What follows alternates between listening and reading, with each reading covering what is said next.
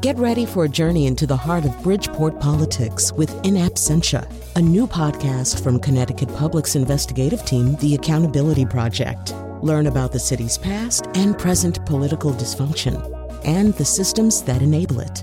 Tune in wherever you get your podcasts. Funding provided by Joe Zimmel and Valerie Friedman. When the world shut down in March 2020, I found myself like so many other working mothers in this country. I was trying to help our middle school age daughter get used to remote schooling, trying to reassure her that she would be okay, that we were safe, and that we would get through this together. I was trying to provide that same sense of security and support to my students that I was teaching remotely at Quinnipiac University. That increasingly blurry boundary between work and home life was challenging, and it had me on the verge of burnout. But I realized that I wasn't alone in that feeling and that experience. 3 years later, we have a better understanding of the toll that the pandemic has taken on women in the workforce and the broader caregiving crisis. The pandemic launched necessary conversations about caregiving and the people who provide that care. It's in part what inspired Angela Garbes' book, Essential Labor: Mothering as Social Change. As she was caregiving during the pandemic, Garbes thought a lot about the people who do paid care work.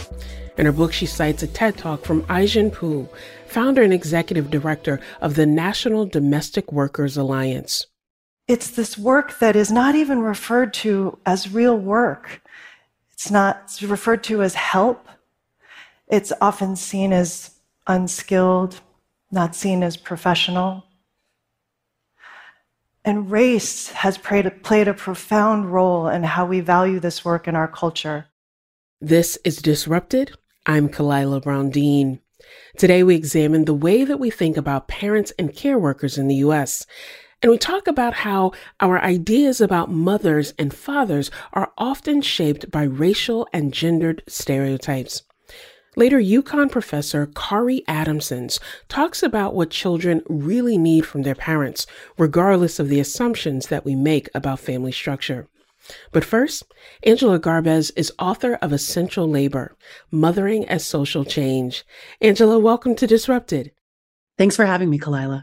Let's start with a very basic question, and that is, how do you think of care work, and how do you define that work?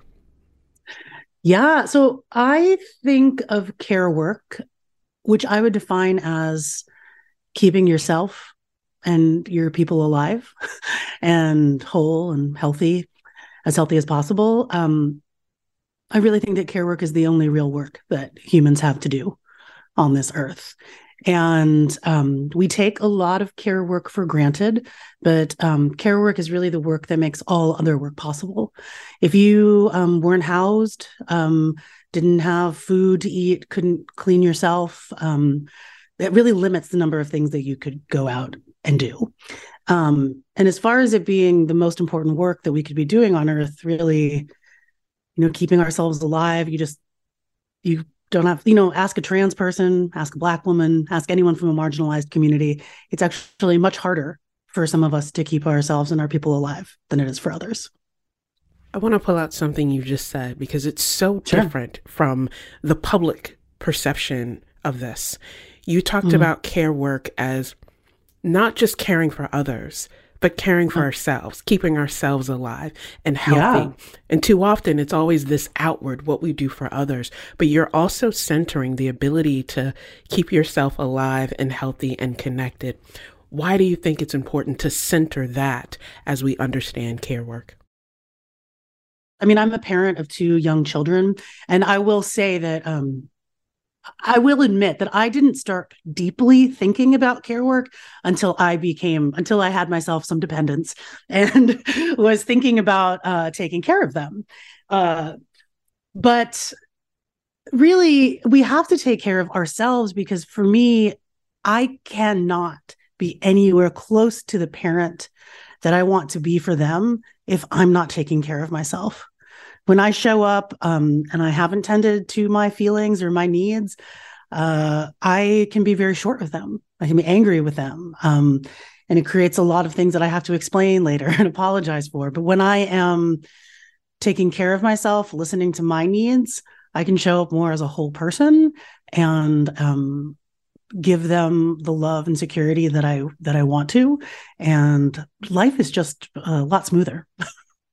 Well, I appreciate you for naming that, because too often there is this shame that goes along with it, or this thought that it's selfish to talk about your needs, your feelings, your sort of exhaustion, and how that plays out for others. And naming it not only helps indict the stigma, but it also affirms that at the base of this work is the human capacity to do all the things that we're called on within our limits.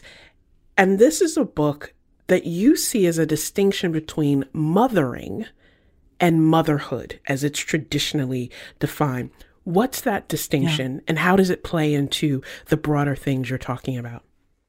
Yeah, well, I want to pick up on something that you just said, which is I want to name that it is specifically a thing that happens to a lot of mothers, which is this feeling. In America, we really tend to associate mothering and motherhood with a state of sacrifice. I mean, that's what was definitely modeled in my home. Love is sacrifice. Having children, taking care of people means putting yourself and your needs second. And so that's absolutely a cycle that I see happening in my own family and in a lot of families, people that I'm close to. And it's something that I'm actively trying to, it's appropriate, I'm actively trying to disrupt that in my life. So, but as far as motherhood and mothering go, I want to start by saying that I wrote this. Essential Labor is my second book. And the first book that I wrote was called Like a Mother. And it's called A Feminist Journey Through the Science and Culture of Pregnancy. And I included in Like a Mother some examination and some talk about, I interviewed someone who's trans to talk about the experience of pregnancy and birthing for people who don't consider themselves women or mothers. And, you know, I even said, like, maybe the title of this book, which I did not select, would maybe be sort of outdated as our ideas of gender, continue to evolve and expand as they should. And so I was like, okay, I think I did a good job. I'm being an ally. I'm learning as I'm going. And when that book came out, I heard from a lot of people who said, you know, your book is important to me. It means a lot to me. But as someone who identifies outside of the gender binary and who does not identify as a mother, I actually think it's pretty essentialist and very limited. And it was a little bit hard to hear at first, but I absolutely think that that's true. I was like, I can take that criticism. And as a woman of color, it's really important to me that when I think about feminism and being a feminist and doing feminist work, it's very important for me to take as many people along as I can, because I see how feminism has excluded women of color. And so if I'm not trying to do that actively, then what am I doing? So, you know, I really believe that caring for children and caring for our elders, all care work, it's not an individual choice, right? It's not an individual responsibility. It's a societal community responsibility.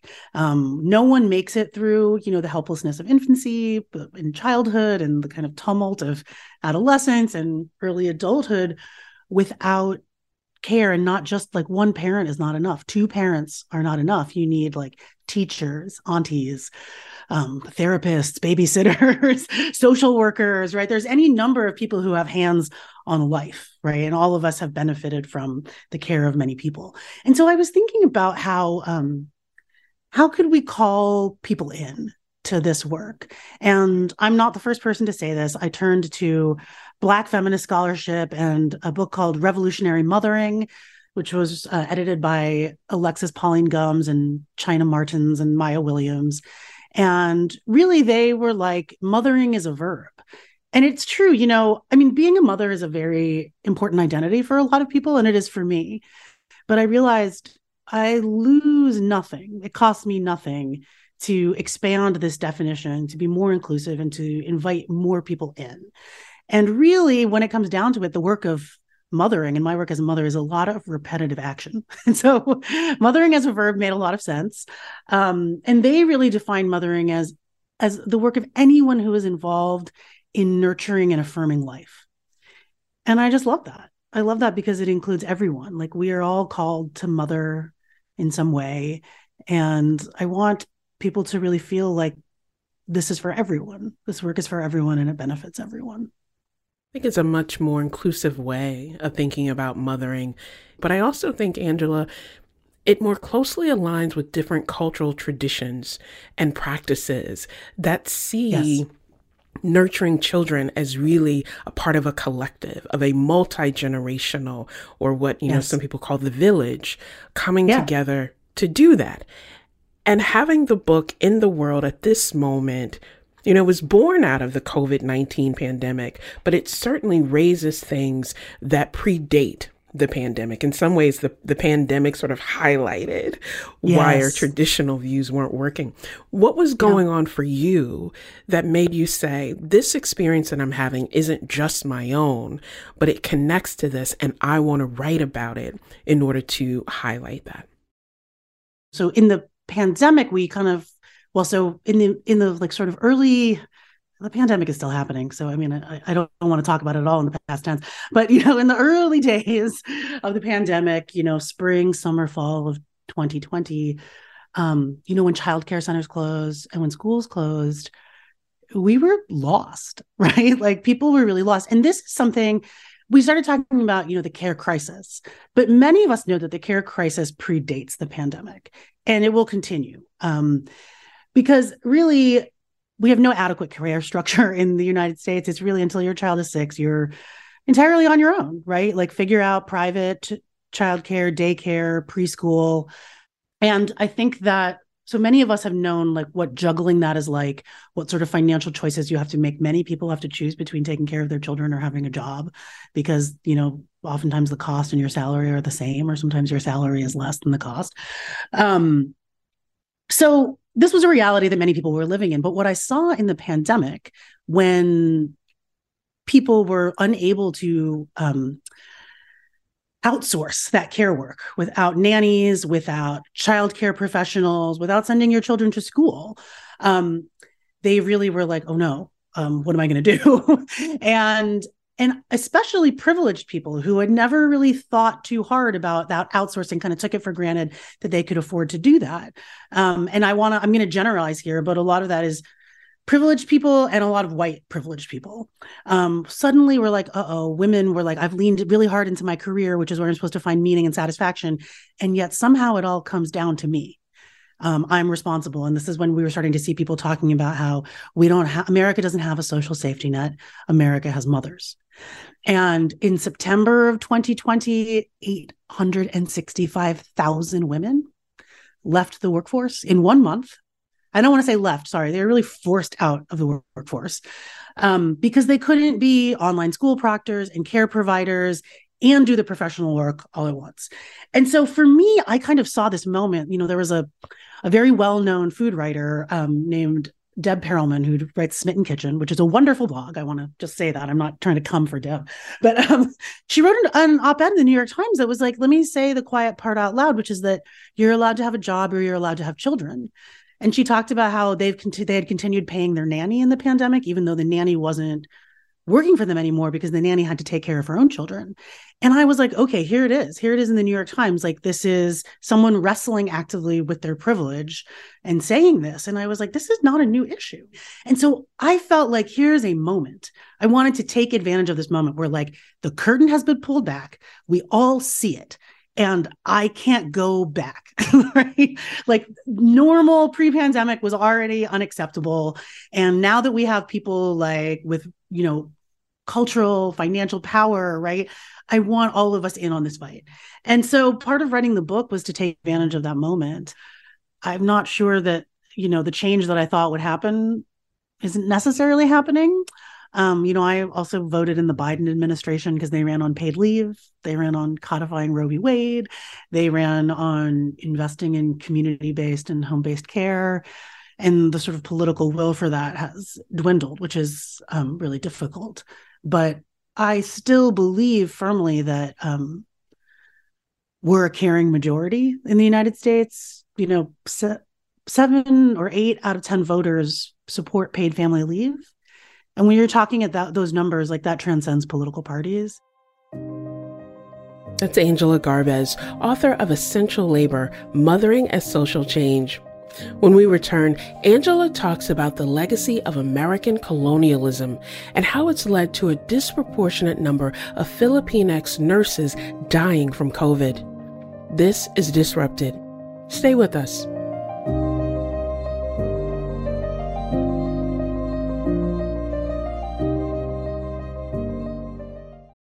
Support for this podcast comes from Hartford Healthcare. Elevating Health is funded by Hartford Healthcare. ECMO is a leading-edge, life-saving treatment for patients with cardiac or respiratory failure. Dr. Jason Gluck, director of the Mechanical Circulatory Support Program and Emergency Cardiac Care at Hartford Hospital, explains what it is. So ECMO stands for extracorporeal membrane oxygenation, outside the body oxygenation of blood. It's a life support technique that's used by highly sophisticated medical systems for patients with severe heart or lung failure. The technique involves removing blood from the body, oxygenating it, and then returning it back. ECMO procedures happen in the ICU, but not all hospitals are equipped with the necessary technology and staff. Dr. Gluck describes Hartford Hospital's ECMO Go team. So ECMO is considered when treatments have failed. And in our center, with a special ECMO on the Go team, we'll actually take that technology to their hospital and help them out there if they need to stabilize the patient and then bring them back to Hartford for recovery. For more information, go to ctpublic.org/elevatinghealth.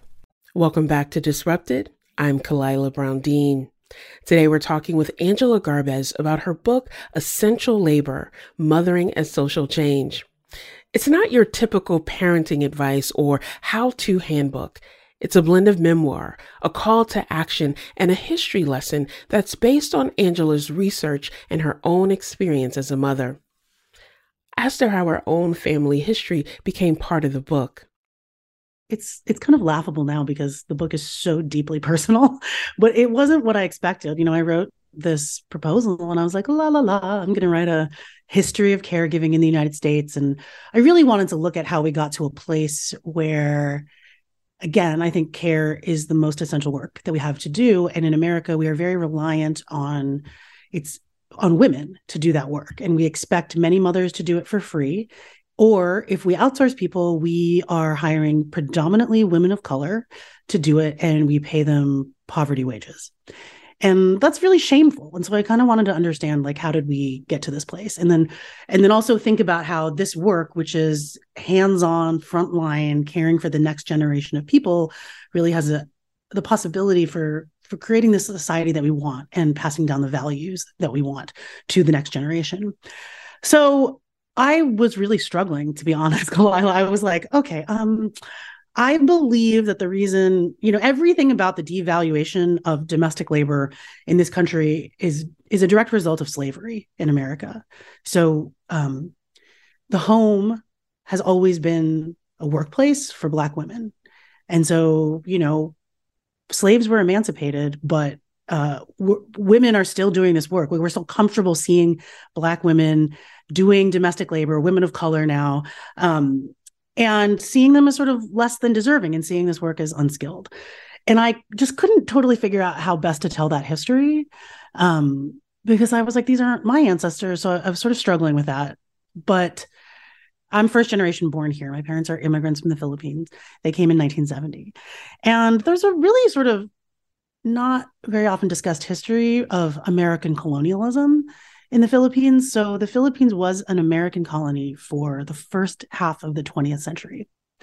And when it became a colony, the United States was like, okay, I guess having a colony kind of goes against democracy and self-governance. So we're going to recast it. And they said what they were doing in the Philippines was benevolent assimilation.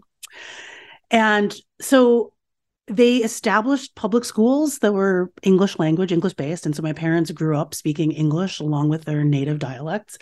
And then the United States government also set up nursing schools and medical schools. And my parents were trained as nurses and doctors. And my dad was the first person in his family to go to college. And the way Americans presented this to Filipinos was like, this is economic opportunity. This is a way for you to have a better life as a professional working person. And there's truth to that. But internally, Americans talked about it as a way of sanitizing and civilizing people who they thought were inherently diseased and backwards. They talked about civilizing their little brown brothers. And And so this was my parents' experience, though. And then in 1965, conveniently coinciding with a healthcare worker shortage in America, the United States decided to lift quotas on immigration, which had been very low. And so they lifted it for highly skilled immigrants, and my parents qualified for this. And my maternal grandparents told my mother, like, you need to go to the United States, work as a nurse, and send money back. She's the seventh of 9 children, and we need help sending your sisters to college. So she and my father went, and the idea was that they were going to come back after a few years, but my mom wanted to stay. And so I was thinking about all of this. These are questions I've had my whole life, but in the pandemic, there was a statistic that emerged, which kind of set my whole book in motion. And that was that Filipinx nurses, there were several waves of nurses who emigrated to the United States after 1965. And Filipinx nurses are 4% of the US nursing population, but they are 34% of COVID-related nursing deaths, which is a huge disparity. And when I read that, it really hit me. I was like, oh my God, this could be my mother. This could be aunties of mine. This could be a lot of people that I care about. And the reason why that disparity exists is because Filipino nurses are overrepresented in ICU and critical care. And that's because throughout the 60s, 70s, and 80s, they took jobs in the ICU because they were more physically intimate with patients, and they were jobs that white nurses didn't want to take. And this is a very familiar narrative, right? Like, immigrants do the jobs that white Americans often don't want to do. And so it all sort of clicked for me, and I was like, okay, now I'm cooking with gas, because this is how I tell the story of caregiving in America. My ancestors were not enslaved, right? Like, our individual family experiences are different, but it's the same forces that we're all living under and that damage all of us. And those are colonialism, capitalism, white supremacy, exploitation, right? That all of that. And so that's really how that story got woven in. And then I was just like off and running after that. It felt like the right way to tell that history, an underrepresented history. And it was something that I'd been thinking about all my life. And it was another way of sort of the book is also an argument for solidarity, like cross-cultural solidarity, socioeconomic solidarity between people who have more privilege and care workers who are poor, right? And so low income. And so I wanted to sort of like make that case. Like, we have so much more in common, and we are affected by the same things. And that's my very long answer to that question. No, I think it's such an important answer. First of all, I'm still stuck and struck by the stat on the percentages of women, because, Angela, I don't think I've heard that in any other space. As we talk about the disparities, the disparate impact of COVID on particular communities, and always asking the question of why, and that it's not about individual choice. There are these structural factors that made that possible. Yeah. That then leads me to the subtitle of your book, Mothering as Social Change. When you talk about these issues, when you write about their connection to history, how we are still affected by these colonial legacies, these capitalist legacies, how do you then see mothering as a site of social change and a way to disrupt and dismantle what we've seen over time? To go back to this idea that, I'm not writing a how-to book on parenting, like, to be clear, listeners, I don't know what I'm doing. like so many of us, I'm making this up as I go along, this life, and specifically my parenting. But I feel very strongly, and I feel many people of my generation and younger feel this way, which is that I feel like a lot of us are caught between the way that we were raised and the way that we really want to live, right? I hear white people acknowledging, like, I have this privilege and I want to do something about it. I don't know what to do, right? And so I think it's really overwhelming. And I think a lot of us, the last thing we need is like a list of things to do. Those of us who are like just trying to make it through a day, like trying to pick up the kids, trying to like take them to the activity, trying to get dinner on the table, just trying to make it, and haven't been allowed to process our grief over loss, the tremendous loss that we've experienced over the last couple of years. but I get overwhelmed when I think about like, how do I change things for the better in our culture? Because I really want that, right? I want to be part of dismantling white supremacy in the United States. How do I do that? And, there's people who can donate money. There's people who make calls. There are people who are activists, right? But I think we need people at all levels. And one of the things that I'm reminded of is like having children, spending time with young people is such a tremendous opportunity to do that. You have multiple opportunities day in and day out. I think about, as a woman of color, how, God, I mean, I'm 45. I'm still doing this work every day, but realizing I'm enough as I am, that I deserve all of the things that, my white male peers have had and felt entitled to their whole life, right? Those kinds of things are so basic. And so many of us grow up feeling like we don't deserve those things or we can't ask for those things. And I'm raising two daughters, and I want them to know they are enough. I want them to know, even though this country doesn't guarantee it, that they have full body autonomy. Their bodies are theirs. And the decisions that they make with them are entirely theirs alone.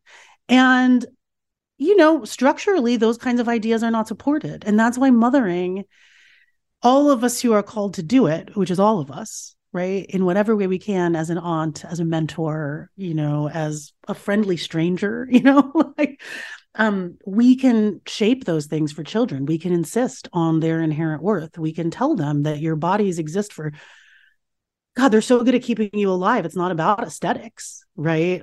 You're entitled to joy and pleasure and rest. All of those things. And I really think mothering is one of the most powerful things that we have. And it's work that we can do day in and day out. And, I think a lot about how in the pandemic, we talked about essential workers, and this is partly how the book was born. We were talking about healthcare workers, sanitation workers. And I was like, oh yeah, those people are all essential. And then I was like, what about me? What about parents? I'm out here working 24/7. I'm keeping my children alive. I'm keeping my community safe by keeping us isolated. I really want mothers, parents, caregivers to understand that they are also essential, and the lessons that we impart and the behavior that we model for children has a direct impact on our future. And you also say in the book and in your writing, in that theme of being enough, that people have worth outside of being a mother or outside of being a worker, and being able to lean into that, not as some defining category, but to see that as an experience and a connection. Yeah. And I want to think about, you're raising two daughters. I'm raising a daughter as well, and being in that in between the future we want for them and sort of the experiences that we've had to help us understand some of the challenges that exist. It begs the question, you talk about the importance of finding community. What do you say to listeners who are like, look, I'm struggling trying to make it through the day. I would love to be in communion and have that kind of support. What do you say to people about trying to build community with intention? Yeah, you can have that. You can. You will. I believe you will. It does take intention. It takes time. It's not the most efficient work, but it is an investment and it pays dividends. But I get it. Again, I'm the one who said, you don't need another thing to do, but it's too much. We're not meant to do this. To go back to something you said, we know this for a fact. For centuries around the globe, people raised families in community. It's really important to say that the way we live in America right now is very distinct, very unique, and very inhumane, right? In this idea of worth that we have, it's because we tie human rights to work. And that is so shameful and wrong, right? To get, to have housing, to have healthcare, right? To have childcare, to be able to afford to do that, you need to have a job. Why on earth do we tie health to working a job? We are just deserving of those things as people. And so community, loving community and support is also something that we deserve. But we are all kind of tricked into this idea that we're looking out for number one, and that nuclear families, I look out for mine, right? But the truth is, it's all around us. Marginalized people have, when people were enslaved in America, people made kin because families were literally separated from each other. And that should sound familiar because families are being separated at the border, right? Like this is by design, by intent, to rob us of the community and those kins and those ties. And we are human beings. We are social by nature.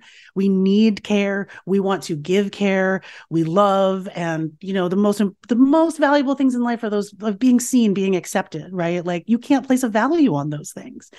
And I want to remind us that those are all things that we are deserving of. And yes, it takes time, but it's not hard, right? Like you will find that people respond. I mean, it does require some vulnerability.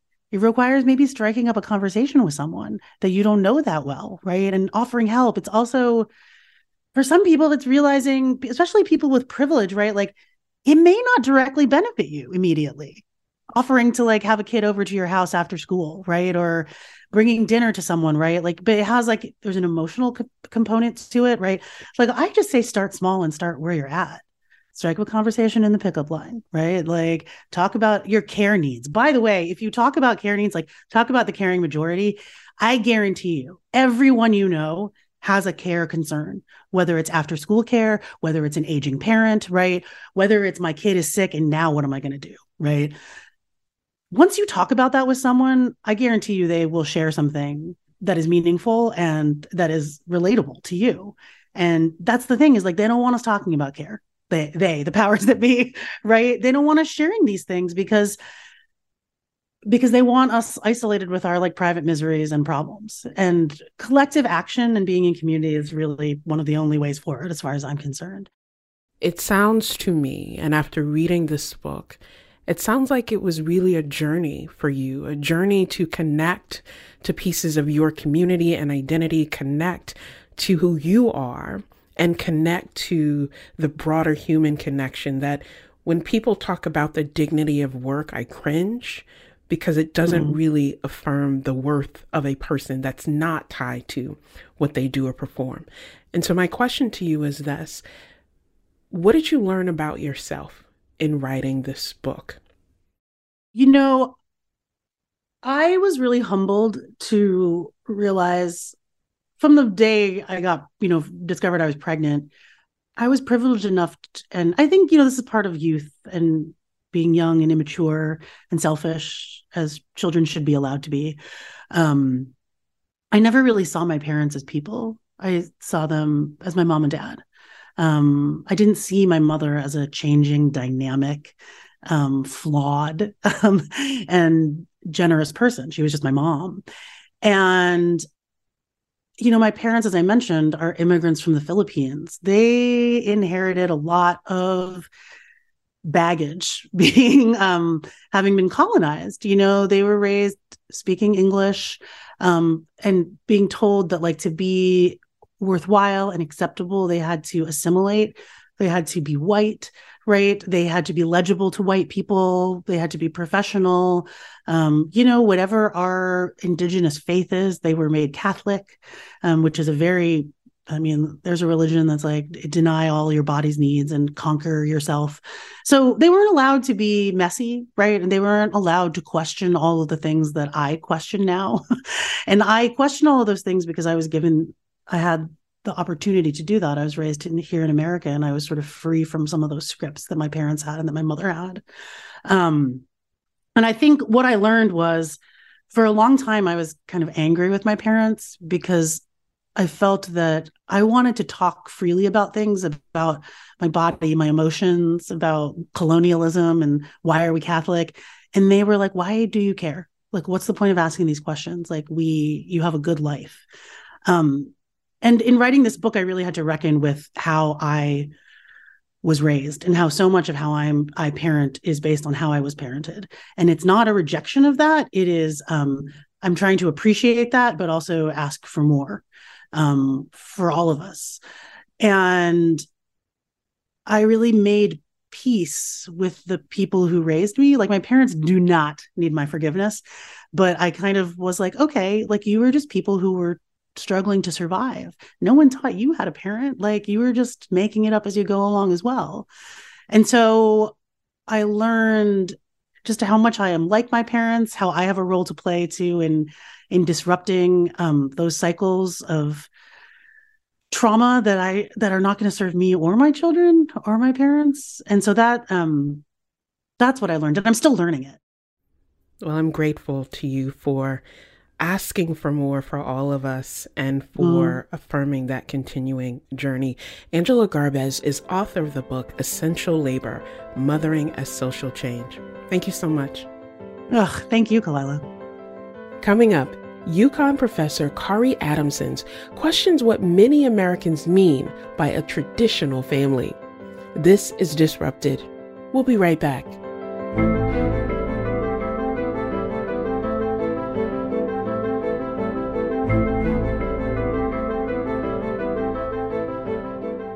Welcome back to Disrupted. I'm Kalila Brown-Dean. This hour, we're talking about caregiving in the U.S. and the many ways that people think about parenting.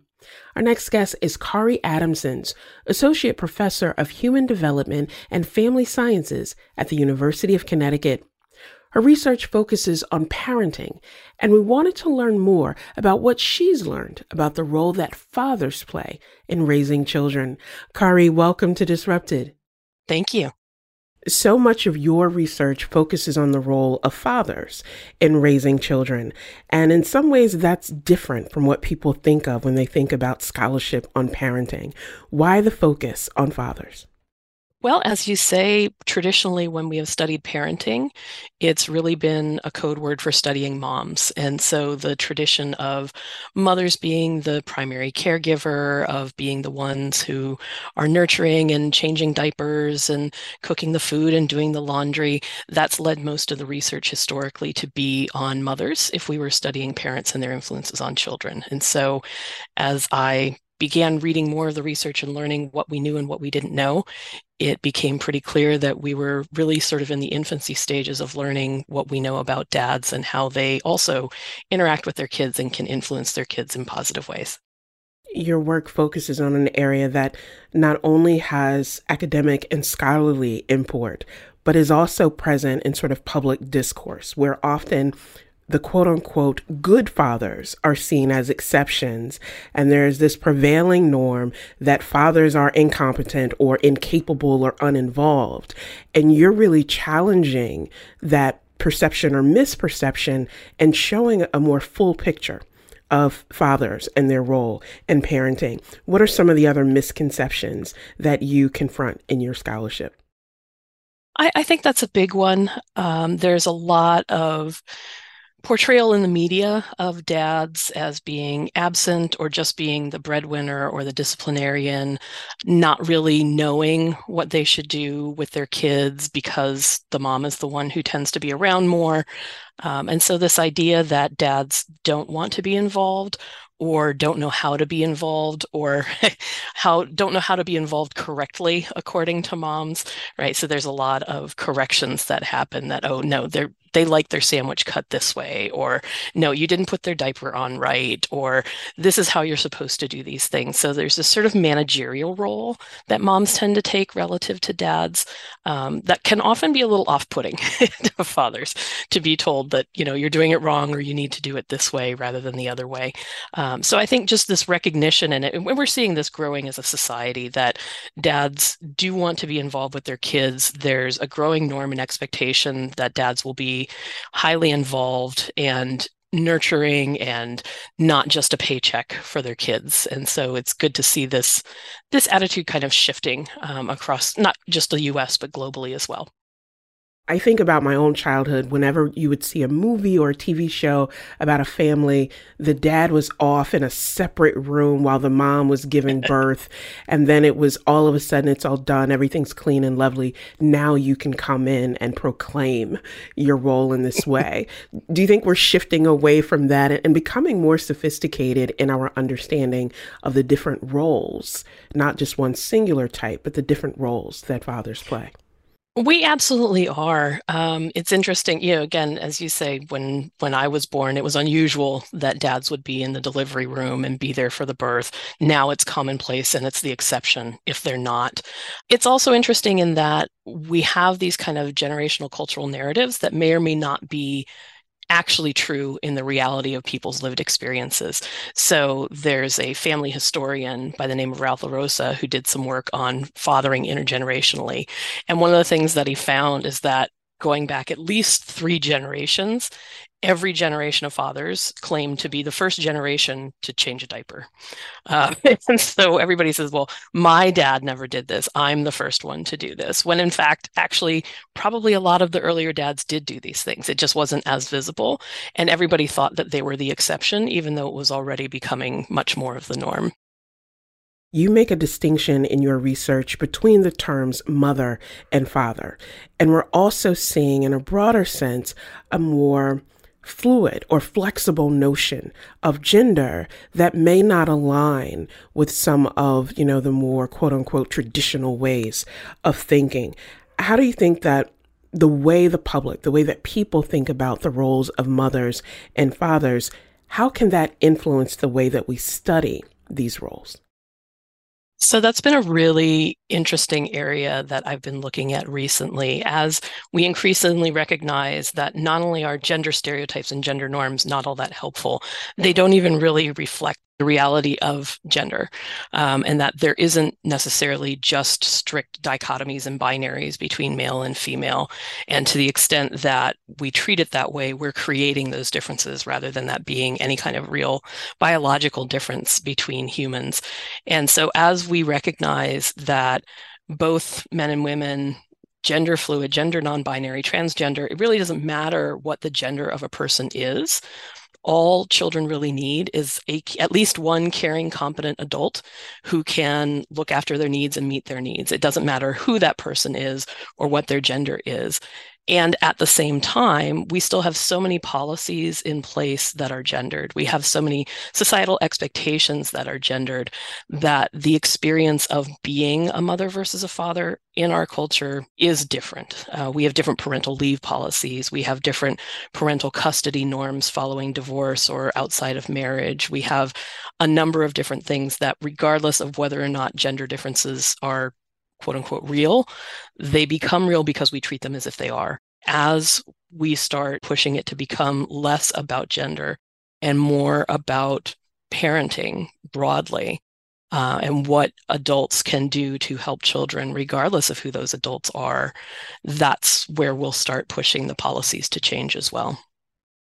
I'm so glad that you mentioned the policies and the way that they reify differences, but also, I imagine, create what could be unrealistic norms and expectations. So if the policy says that the person who is the mother gets more leave time or has a broader berth in terms of being able to do that, then the expectation would be that they would be involved more or be responsible more. And all of that takes away from the piece of your scholarship that talks about what a child actually needs to be raised in a healthy, loving, and safe way. So let's go to that point. What Sure. does the research say that children actually need in order to be raised in a healthy way?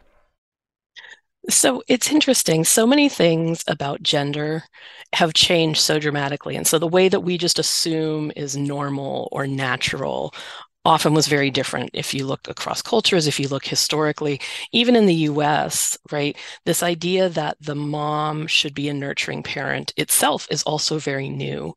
Marriage used to be very practically based, economically based. Childhood wasn't really a thing.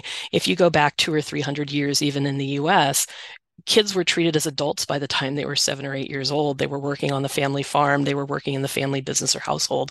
And parenting as this nurturing, highly intensive activity wasn't a thing. Children were really viewed as assets and resources and property, frankly, rather than being this investment in the future. And so it really was with that shift to where, as people stopped working on family farms, as men went off to work kind of post-industrial revolution, and women stayed home more often to take care of the kids, that's where we really saw this creation of this gendered norm around particularly parents investing at all in that way in their children, and it being particularly a mother's job. And so being able to push back on that a little bit and evolve that even further, it's really just sort of the next evolution as we think about this, because we're realizing that, yes, childhood is distinct. They're not just little mini adults. They do have particular needs. Decades of developmental research supports that. And so if we have parents, adults, caring, competent people who engage in warm, supportive care of their children and also set limits and have guidelines and expectations and don't just let them do whatever they want, that really tends to be kind of the secret to the success, right? If you have loving, caring parent or parents and they're there for you and they make sure your needs are met. I mean, really, it's pretty much as simple and as complicated as that. I love that. As simple and as complicated. One of the areas that is very simple in some ways and extremely complicated others is when we think about the politics of all of this, the ways that debates about traditional families, a return to traditional families, how that's come up in so many state policies, and the realization that there really is no such thing as a traditional family. When we think historically, when we think culturally, when we think globally, what those structures look like. And one of the things I really appreciate about your scholarship is that you are advocating for a more inclusive vision that understands the differing structures of families, but also saying there are cultural norms, there are, sort of countries of origin, different places, multi-generational parenting that happens. And instead of this sort of notion of loss about what was lost, let's actually see where people are. How does your scholarship help challenge that thinking about a traditional family to actually, as you say, being realistic about family? I always kind of laugh when people talk about the traditional family, because what is often meant by this quote unquote traditional family is nowhere close to traditional in any historical or cultural sense. This idea of the breadwinner dad and the stay-at-home mom and the 2.5 children and the dog named Spot and the picket fence, right? That really all came about in the 1950s in the US, and it was not typical before then. It has not been typical since then. It has not been typical cross-culturally. It was a very particular and unique moment in time between after the post-war sort of veteran benefits that were given to some people, not everyone, and an economic time that was a boom that allowed this sort of unique possibility for one person to really raise and support a family, and gender norms saying that should be men. And it was very short-lived in terms of it actually even being the majority of households. And it was very limited in who it was the majority for. This was really a very white middle class type of opportunity. So for example, many Black veterans were denied the opportunity to have the veteran benefits that would have supported this, or mortgage policies which were discriminatory that, did not make this a possibility for all people in the US. And so this idea that challenging that it ever was traditional, and there's a difference between talking about something as typical in the sense that the majority numerically of people do something versus typical in the judgmental evaluative sort of way that, and this is the best way to do it. And we made that leap pretty quickly between this was typical and therefore this is what everybody should be striving to do. And it worked to an extent. There were also a lot of problems that we could spend a lot of time talking about of what those traditional families looked like and functioned like that were not particularly functional. But this idea that it should be the way we all are, or even that it's even feasible for most people, it's time to kind of let go of that. It never was necessarily the norm, and it never was necessarily the best way for families to function. And it's not the way that families can function in the current economic climate and reality. And so being able to recognize and kind of challenge that, and then talk about, okay, I think it's incredibly empowering that there are so many different ways that families can be successful, that there's not just one cookie cutter recipe that if you don't fall into that, your kids are doomed and you're never going to be happy, right? That's a very narrow and kind of depressing way of looking at things. And so being able to say, no, that there's a tremendous amount of different ways that children can grow up to be happy and healthy and successful, and the adults in their lives can be happy and healthy and successful. I think that's really tremendously good news. Kari Adamson is Associate Professor of Human Development and Family Science at UConn. Thank you so much for joining us. Thank you. This episode of Disrupted was produced by J. Carlisle Larson, Kevin Chang Barnum, Emily Cherish, Meg Dalton, and Katie Tolarski. You can listen to all the previous episodes of Disrupted by finding us wherever you get your podcasts. Just search Disrupted and Connecticut Public. I'm Kalila Brown Dean. We'll be back next week.